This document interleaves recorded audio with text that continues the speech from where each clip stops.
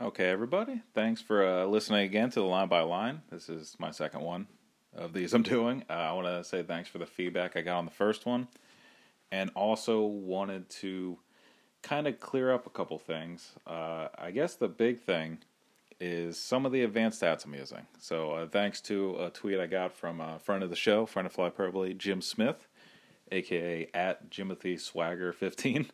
Nice handle, by the way. Made a comment about how he liked the podcast, even though he wasn't sure of some of the stats. Even if it wasn't a joke or not, I feel like I should explain some of these stats I'm using, because they are pretty basic advanced stats, but they're still not common to everybody, I guess. So I just wanted to run through some of the terms and some of the lingo I throw out there. So if you do keep listening to me, which if you do, thank you, and put up with the early stages of me trying to iron out this whole process. These are the terms that I'm probably going to be using every episode. And also, if I use some terms that you aren't sure of, or if there are other advanced stats you see and you're kind of wondering what the hell that's about, you can just go ahead and ask me, and I'll answer it on here. So I kind of want to open that up as maybe an opening segment I could do whenever I do these line by lines is, you hear a certain term. I'm not going to throw too many at you right now, because I just want to get these 4 or 5 I have to hopefully paint a better picture for some of you.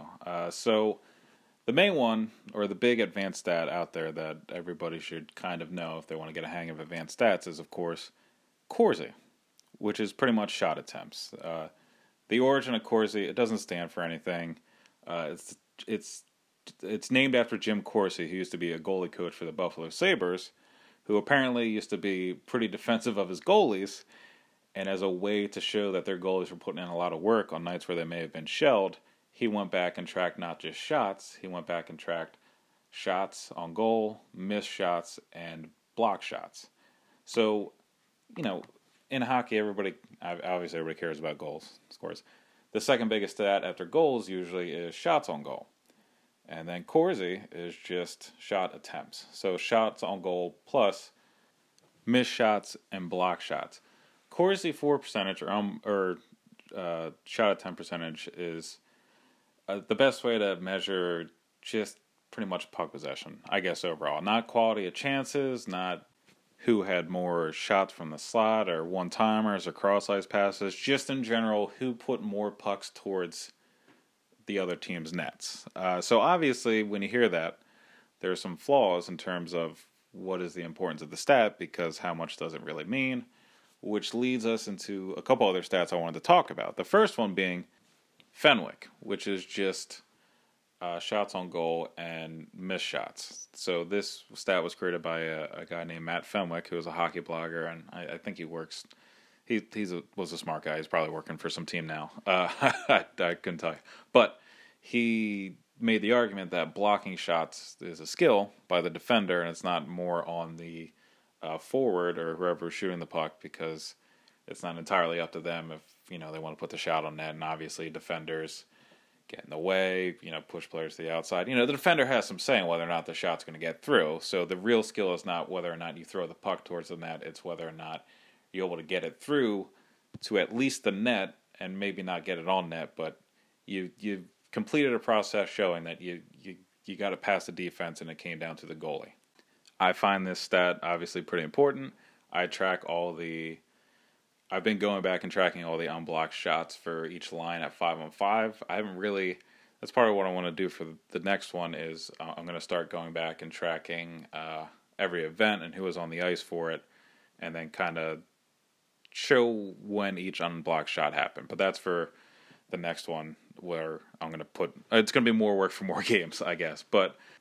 And also I want to clear something up. Whenever I say track, there's a difference between tracking and then I guess using information that's available. So when I say track, what I mean is I'm going back and looking at the NHL.com page, reading the play-by-play, going in and putting those notes in to a Google Doc or Word document, and then going back and watching the game and make sure that those actually happen. Tracking, when you talk about tracking in terms of advanced stats, there are people that are out there that actually go through and track things like zone entries and zone exits, and stats that the advanced stats community find valuable, but they aren't tracked anywhere on NHL.com or any other website. They actually have to go in and manually track them themselves. That's a more time-consuming process, and it's a lot harder work, and those people deserve a lot more credit. That's not what I'm doing. So when I say track, I don't want it to be confused with I'm going in and this is the information I found. It's more I'm collecting information from NHL.com that not a lot of people would go back and look into, and then kind of seeing how that played out on the ice. So with those three out of the way, Corsi 4 percentage, shot attempt percentage, Fenwick 4 percentage, unblocked shot percentage, and then expected goals 4 percentage. Which actually, let me explain real quick the percentages. So I told you what Corsi, Fenwick, and expected goals for are, but the percentages are pretty easy. It's just the number of attempts that your team created divided by the total number of attempts that happened while that player was on the ice. So theoretically, let's say for the whole game, Jake Voracek is on the ice, or pick your fucking flyer, I don't care. Jake Voracek's on the ice, and while he was on the ice, a total of 10 shot attempts happened. And the Flyers had 6 of those, and their opponent had 4. Jake Voracek's Corsi 4 percentage would be 60. 6 divided by 10. Yeah, so simple math. I just wanted to clear that up. But those are the big three. And then a fourth thing with advanced stats I wanted to talk about tonight, or this week, because I feel like it's very relevant for the last few games the Flyers have had. And also I'm recording this after the win against the Blackhawks, and kind of the Blackhawks game can be lumped into that. But in the loss to the Oilers, the loss to the Stars, and the win against the Golden Knights, there were a lot of score effects in play. And that is part of the reason why I didn't go back and really rewatch and take a lot of notes on the third period of the Oilers game, because not a lot you can learn in a 6-1 game. The teams aren't going to be playing the same way in that situation that they came into the game playing. You know, when your team is down by multiple goals and the time is running out, you're probably going to take more offensive chances. Defensemen are going to activate on the rush more. They're going to get deeper into the offensive zone. Forwards are going to leave the zone early, assuming their teammates are going to be able to just get it and clear it out to them. You're going to push for odd man rushes more. You're going to take a lot more risks defensively. You're going to sacrifice defense to try and generate offense, and it's not a mentality that each team is playing with the whole game.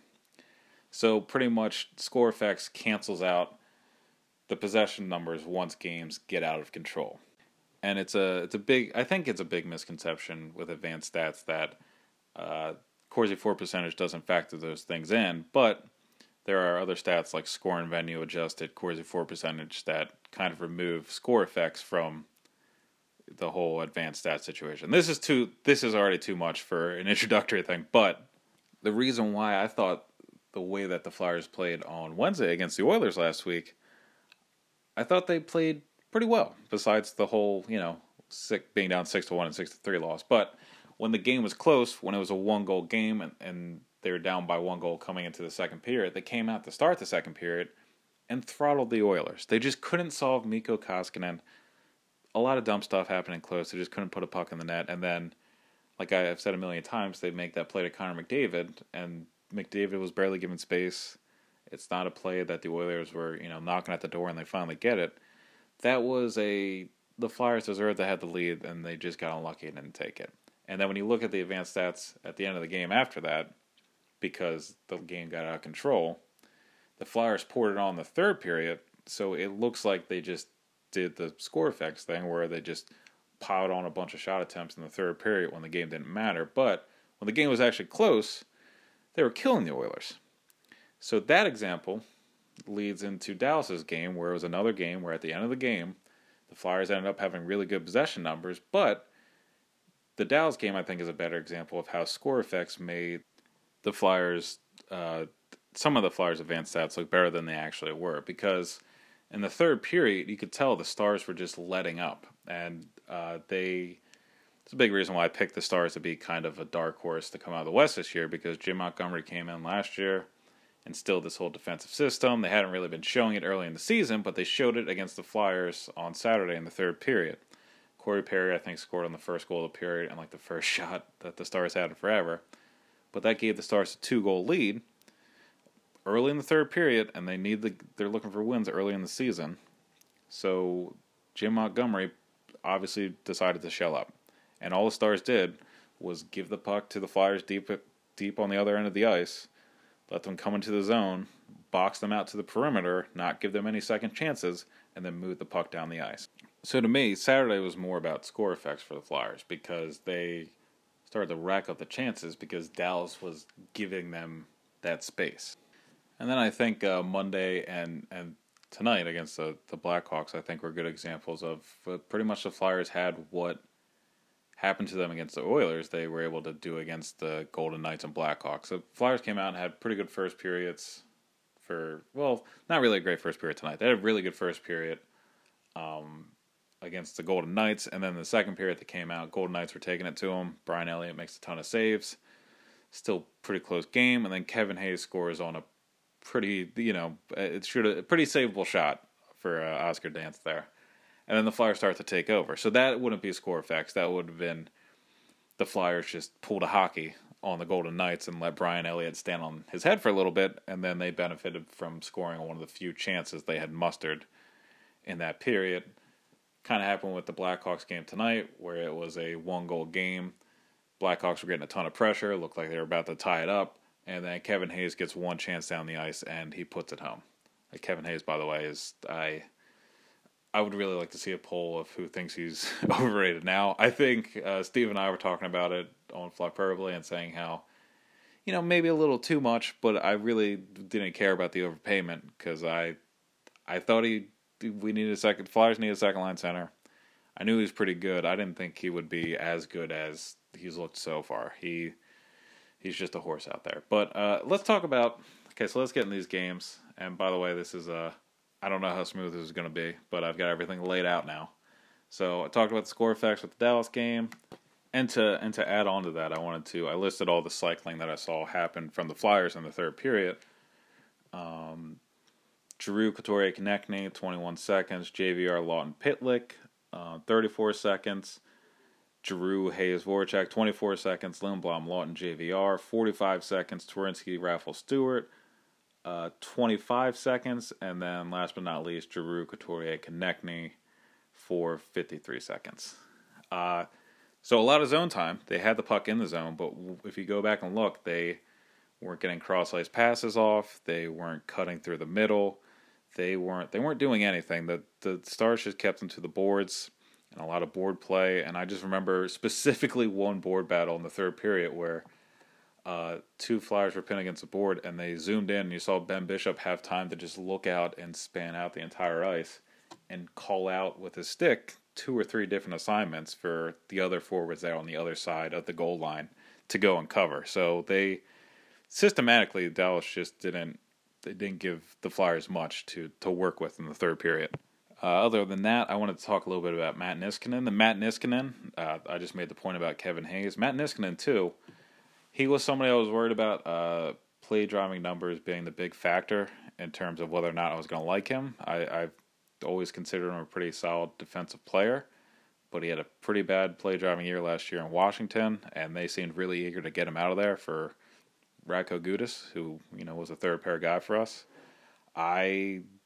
He's exceeded my expectations so far. He's done a lot better than I thought he was going to look like, and he's played very well in the defensive zone. Unfortunately, Saturday was his worst game. Obviously, he got danced on by Rupe Hintz, and then he also was out of position on the Esa Lindell goal. But I did want to point out, also he did have a pretty bad pass in the defensive zone to Sanheim below the goal line that got blocked and turned over for a chance a couple minutes into the second period. But I wanted to point out a couple of good things I noticed from Niskanen in that game. One of the things I like about Niskanen so far is he's very poised with the puck in the defensive zone. He usually doesn't make a bad outlet pass, and sometimes they get in a little bit of trouble of holding on to the puck for too long. It happened a couple times tonight against Chicago, but he is very good at also shielding the puck away from players and fending them off, and I thought a pretty good example of that while he had the puck in the D zone looking to move the puck up ice was about halfway through the first period. Matthias Janmark was pretty much just hassling Niskanen around the net, and he was able to shield the puck from Lindell from behind the net, going right to left, and carry it out to the blue line safely. There was also a play where Hart had a misplay with the puck behind the net, pretty much gave it to Tyler Seguin in the left corner about halfway through the first again, and Niskanen was able to kind of clamp down on Seguin, not really give him a chance, and then able to effectively move the puck out of the zone. Something else I also noticed Niskanen start to do, and there's another defenseman that I've picked up doing this early in the season, and I'll talk about him in a second, but Niskanen's done a very good job of, or at least he did in this game, against the Stars, of stepping up in the neutral zone and breaking up outlet passes from Dallas defensemen. So the first time I saw it was Ben was trying to receive a pass at the red line. Niskanen anticipated the outlet pass and was able to body Ben to the ground and break up the puck. The second time happened about halfway through the second period. He stepped up on Seguin in the neutral zone and was able to break up an outlet pass. And Niskanen, it wasn't only Niskanen I picked up on doing that. I noticed Ghost has done a very good job of that so far earlier in the season. I'm sure it's something all the defensemen try and do, but I feel like Niskanen and Ghost are doing it very well on Saturday. And on top of that, I also, Ghost, we're still waiting for Ghost to kind of do Ghost-like things early in the season, but I think he had his best offensive play against the Golden Knights on Monday. It was a play where it was Ghost at the right point. Hayes was in the middle of the ice in the high slot. It was about 5 minutes into the second period. Ghost gives the puck to Hayes, then starts moving down low past Marchessault. Hayes looks like he's about to shoot and gives it right back to Ghost in the right circle. Takes a shot from the right faceoff dot. Leads to a rebound that Hayes almost puts in himself. So it was a nice give and go with Ghost and Hayes. Ghost was able to get some space in the offensive zone. The give and go like that I've seen utilized a lot by the Flyers so far on zone entries, and it's worked a lot actually. And I think I talked about it last week with Hag and somebody else, but the defenseman enters the zone. There's a forward waiting at the right or the left point. They toss it over to him. They cut towards the slot to work around that defender, kind of make him stand still to guard the forward, and then you have a streaking defenseman hopefully moving towards the net for a pretty good chance. Besides that one play for Ghost, some of the negatives I saw over those last two games where he had some pretty shitty passes on the power play to wide open guys. The first power play of the game against the Stars, while Radulov sat, he tried to do a slap shot. He tried to complete a slap pass to Hayes along the left wall about 2 minutes into the game. Wide open, wasn't pressured by anybody, just slapped it past Hayes, wrapped around, and the Stars were able to clear. The second one happened a little bit later in the period. Again, it was a zone entry. The Ghost was carrying it in. Lindblom was wide open. Tried to hit Lindblom, sent it too far. Stars got the puck. So those things weren't too great from Ghost, but I still want to see. We haven't really seen him make any dynamic plays yet. I think that chance against the Golden Knights is probably his most noteworthy one. And I remember last week I talked about a few plays he had against the Canucks, but that was with me going back and looking for those plays, and we know that's not what Ghost can make highlight reel plays in an instant if he wants to, and I don't know. Ghost's lack of production really isn't concerning me yet. I mean, the team's flying. They're getting scoring from a lot of different areas. If Ghost is able to just, I guess, play well defensively and then chip in when he needs to, I don't know. I'm not worried about Ghost yet. I'm not really worried about anybody on the team yet. Everybody's kind of playing to their expectations, and that includes a guy who now finally got his first goal of the season, but had been knocking on the door nonstop for the last couple of games, and that would have been JVR. And if you had been watching the last couple of broadcasts, you saw they kept talking about how he had the most amount of shots on goal across the league for a player who had not yet scored. And it wasn't just a volume game with JVR leading into it. He had a lot of really good chances that either hit the post or guys like Jacob Markstrom or Mikko Koskinen were keeping out of the net. So he was kind of, to be honest, just unlucky. But I think some of these examples here will kind of highlight that fact. His first chance of the game against the Stars came with his classic between the legs move on the power play. Ghost set him up. He JVR moved out to the left, got the puck, put the puck between his legs, took a shot on net. Not the best chance, but still pretty close in the crease. Another really good chance he had was a couple minutes after that. He was carrying the puck through the neutral zone and was getting harassed by Cogliano the whole way into the offensive zone. Was shielding Cogliano off the puck, was just carrying the puck with one hand through the neutral zone and through the right dot. And then when he got close enough to the net, he put it on his forehand, almost flipped it over Bishop's shoulder, hit Bishop right in the shoulder, and went over the net. Another example came a couple minutes after that. JVR was using his body to shield the puck from Radulov in the right circle before he cut into the slot and put a shot on net. Another chance came with about 5 minutes left in the second period. JVR got the puck down low from Sanheim, was at the left post. His first dunk attempt hit the side of the net, got his own rebound, and was shoving the puck into Bishop's left leg pad and just couldn't get home. And then I thought it might have been JVR's smartest play of the game, and didn't get a lot of recognition because, I mean, time and place and score and everything. But with about 6 minutes left in the game, Hag got into a board battle with Lindell on the left half wall. They were on the upper half of the left face-off circle, I guess, and JVR and Andrei Sekera were along the boards in support. The puck comes to JVR at the board battle, and he quickly just throws a puck towards the net, almost catches Ben Bishop off guard, is able to drop down and block it with his right leg pad. But I thought, considering the fact that the Flyers weren't getting any chances at all, maybe the best chance would be just a surprise shot, a random shot from the boards that you would not usually shoot the puck. Which also, going back early in the episode, that's an example of score effects, because that's a shot JVR is not going to take unless his team is probably down 4-1 late in the third period, and you just got to hope and pray that something's going to go in. So I'm glad that, we got that to come back and circle around to. When it comes to the Vegas game, obviously, in addition to the big win that we saw, I think the two things fans were most excited about were Joel Farabee. Joel Farabee in the NHL. And for me, honestly, and I'm sure some other people, Vorobiev being recalled, just because I think his game is suited for the NHL, and I think he can play an important role in the NHL, and I want to see him actually go out there and do it. And I think there are some examples from Monday's win that illustrate how he can help the Flyers, going forward. But for Farabee, I just wanted to point out some of the scoring chances he had, and if you've watched the game tonight, you saw the poor guy. He's gonna do the JVR routine here, where he's gonna get all the chances in the world, and nothing's gonna happen. And I feel like each time he's denied a goal, there's gonna be a greater comedic effect. Like, he just kept hitting the post of preseason. This one, it looks like he had a pretty nice goal, and then Kevin Hayes was offsides. I think the next one is going to be like an optical illusion where it looks like the puck goes in, and then there's all these different... It's going to be something crazy to just keep him from getting his first goal. But anyways, best chance in the game against the Knights, I thought, came about halfway through the first period.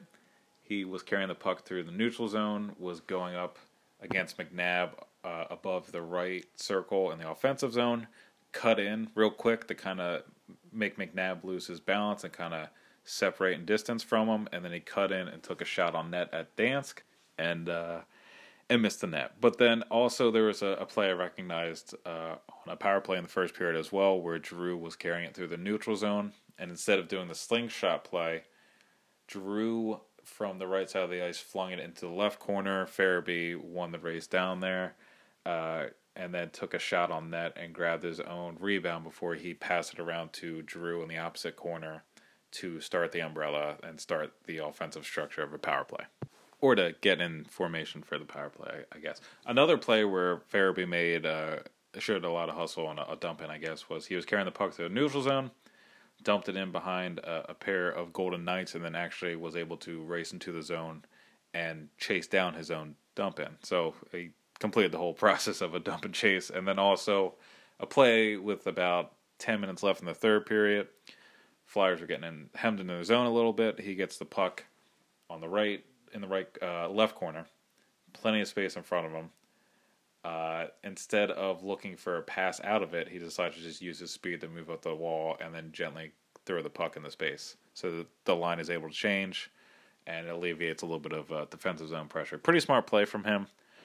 Some of the away from the puck stuff, I didn't really try to hone in on too much because it's his first game, and I just wanted to see more of his scoring chance. We saw his scoring upside in that game, and we saw his scoring upside in this game. So I'll look at Farabee's game a little bit more away from the puck as we go further into the season. A couple of negative plays I saw from Farabee. One of them was he was just denied his own entry, and he lost the puck against McNabb to start Vegas rush the other way. Early in the second period, couldn't quite catch a cross-ice pass from Couturier that he should have had, and Eakin was able to take it away from him. In the third period, before he made that nice play to alleviate D-zone pressure, while the Flyers were trying to move the puck out of the zone, Farabee gets it on the right wall, and Marchessault trips him pretty easily, and then the Golden Knights start a cycle that lasts 35 seconds. Besides those things, there weren't. I thought he played a pretty good game, and I thought he played really well tonight against Chicago. And I'm hoping he's not going anywhere. He should be up here to stay now, which will allow the Flyers to roll 3 lines, which just makes this team a little scarier. I mean, it's been rare since we've had 3 actually offensively potent lines. Whenever Patrick comes back, and again, I'm not sure of the timeline. I know they keep throwing out week by week, and we keep getting updates, but I really think that a migraine disorder sounds like something that you can't. I don't know. It sounds like something you can't really have a time frame for, because there's not really anything he can control over working his way back. But anyway, if Patrick comes back, the third line could be Patrick, Farabee, and whoever else you want to put there. JVR, Voracek, Giroux, whoever wants to be on that line. I mean, that alone is going to be a good line, and then you pair that with Lindblom, Couturier, Konechny, and then whoever Hayes is working with. It's going to be a top 9 that should be able to control play and just kind of execute what this team has looked like so far under AV, which is come out strong in periods where you need to come out strong and don't let off the gas. Keep pushing teams away in some of these games. And we saw it tonight. They closed out against Chicago. They didn't let Chicago come back at all. Chicago did have that push in the second period, but it was brief, and then the Flyers took over. And it was the same against the Golden Knights. They really didn't let up against the Golden Knights either. So it's the closing out games is huge, and when you have a top 9 that a coach can feel comfortable throwing out any line out there, you're going to win a lot more games than we've seen recently with Flyers teams. So hopefully Farabee's addition helps offensively with that. And then also I think the fourth line gets a big boost, and the issue of the bottom 6 from last week is addressed with Mikhail Vorobyev's addition. And Vorobyev came up last year. To me, he had 2 very poor stretches with the team, I guess. 2 bad stints. Not really bad. He just... I guess we would have never really seen what Vorobyev was under Hackstall. He just... we're only 8 games into the season, and you can already see a bunch of stuff that AV is doing that isn't outlandish and just seems like a routine hockey thing a hockey coach should do. And we're blown away by it because we had to watch Hackstall for a while. But anyway, Vorobyev being up, I think he's the ideal player you want on the fourth line, especially right now. He's not a guy that you're not limiting his offensive potential. Like if you put Frost or Farabee or maybe even Rubtsov on the fourth line, Vorobyev is a very two-way forward who focuses on the little things, which I know I've talked about a lot, but he's a great two-way player, and he had a lot of examples of this in the game here. I think he showed plenty of examples of a player that helps support his teams defensively in board battles and is able to help get the puck out of the zone, and also completes a lot of stick plays to get the puck back in his team's favor, and here that'll be the Flyers. So I think the first example of this was about halfway through the first period. 9:40 in, Vorobyev and Reeves are supporting a puck battle. Reeves gets the puck. He tries to quickly fling a puck at the net. Never gets to Elliott because Vorobyev is right there and blocks a shot and then quickly moves it out of the zone. I saw 2 times in the game where Vorobiev was able to grab a rebound and clear it out of danger. The first one came when Hag Niskanen were kind of fucking around in the defensive zone. Couldn't get the puck out. It's 5 minutes into the game. William Carrier is able to steal the puck from Hag, tries to make a move around Hag, loses the puck in the defensive slot. Vorobiev is able to race down and backhand the puck out of danger. And then also, a couple minutes into the second period, Riley Smith completed a redirection play with William Karlsson that creates a scoring chance and a rebound in front. And again, Vorobiev is able to fly in and clear that rebound away. A couple other good plays he had were he jumped in a passing lane while Vegas was trying to move the puck up ice, took away a passing lane during a zone exit, forced a bad pass by Vegas down the ice for an icing. And then another play was Jonathan Marchessault was carrying the puck through the neutral zone. Vorobiev was the last flyer coming out of the offensive zone because he was in deep, was able to work his way up and quickly steal the puck from Marchessault, and Marchessault had no idea that Vorobiev was there. So those types of plays are the plays I'm looking for Vorobiev from now on. And a line of him, Raffl, and honestly, maybe not Chris Stewart, but a guy like NAK or Rubtsov, another speedy forward who is able to complete plays like this and kind of is a good way player and will drive play. If that was the fourth line, I really wouldn't have any problem with the Flyers' 12 forwards, their 4 lines at all. And I really don't have a problem with Chris Stewart. I know, and I've talked about that on Flyperbole and everything. But I'm speaking stylistically, I think I would rather have a guy like NAK in there because then he could throw out Raffl, Vorobiev, NAK for 8 minutes a night, and they can just hem the other line in the zone for a little bit or be a nuisance and use their speed and their burst energy to draw penalties or create scoring chances. But another thing with Vorobiev, real quick, he also showed his intelligence or hockey IQ on a play. It was about 3.5 minutes into the second period.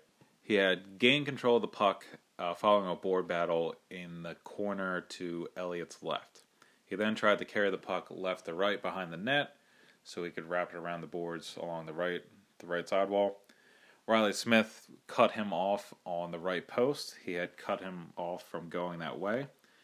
And you could tell by the angle Smith was going that Vorobiev was not going to be able to squeeze through and get the puck ultimately out through the right side. But it felt like a play that a rookie or a younger player or maybe a defenseman that doesn't have, or forward that doesn't have quite as high a hockey IQ would just try and muscle his way through there and ultimately turn it over or just cause a sloppy or unsuccessful zone exit. But what Vorobiev did was he quickly cut the other way and started exiting out the left side of the ice. So it's just little things like that make me think the coaching staff is a fan of Vorobiev. And honestly, I don't see a reason why he can't be the fourth line center for the rest of the season. I mean, it's there. The avenue for him to be the 4C is there. You move Lawton onto the wing, where I think he is probably better as a forward than center. And then you just roll with Couturier, Hayes, Patrick, and Vorobiev down the middle. It's not too much to complain about, especially if those top 3 lines can keep sustaining pressure and rolling through other teams, and the fourth line can come out and kind of do what they've been doing all year long.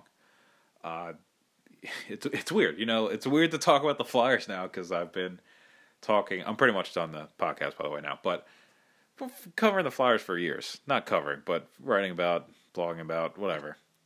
And this is the first time in a while where they're actually, it looks like, and I in no way want to get ahead of here, but looks like they could be good.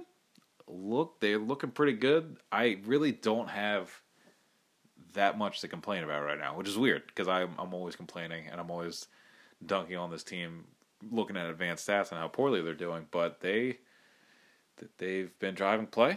Again, 8 games is a short sample size. Driving play, and they look good doing it. And a lot of players that most fans have had issues with over the past, I don't know. They've looked okay this year. I mean, that doesn't include. I saw some things with Hag and Pitlick that I didn't really want to go into right here because I'm trying to shorten these things up, and also I'll have plenty of time to talk about the errors of those 2 players down the road. But in general, it feels like they're playing pretty well. and they're coming out of periods and starting games ways that we haven't seen in a while. They're closing games like we haven't seen in a while, and just the creation in the offensive zone with some of the passing plays and just the way they go about going to the net is a lot different than what we've seen over the last couple of years. So overall, I'm just excited to watch this team because I think they can genuinely be good. So hopefully going forward, I'm just rewatching more wins and I can start building off of positive things they're doing out there on the ice than kind of nitpick about goals against or defensive plays that were eyesores. So this will wrap up the second podcast I'm doing for the Line by Line. Again, hopefully everybody liked it. Please give me any feedback you have. Look for Flyers forecast on Tuesday this week. I got a lot going on Sunday.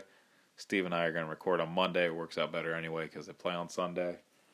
And I think the next one I'm going to do of these is after I'm going to lump in the Hawks game that just happened, the Blue Jackets game on Saturday, the Islanders game on Sunday, and the Penguins game on Tuesday, and I want to get it out by Friday. So it'll be the most games I've condensed in the shortest amount of time, but now that I'm kind of getting an idea what I want to look for, what I want to talk about, and figuring out the structure of the articles and everything, I should hopefully be able to start turning these out a little bit quicker and maybe put a little more depth into the article part.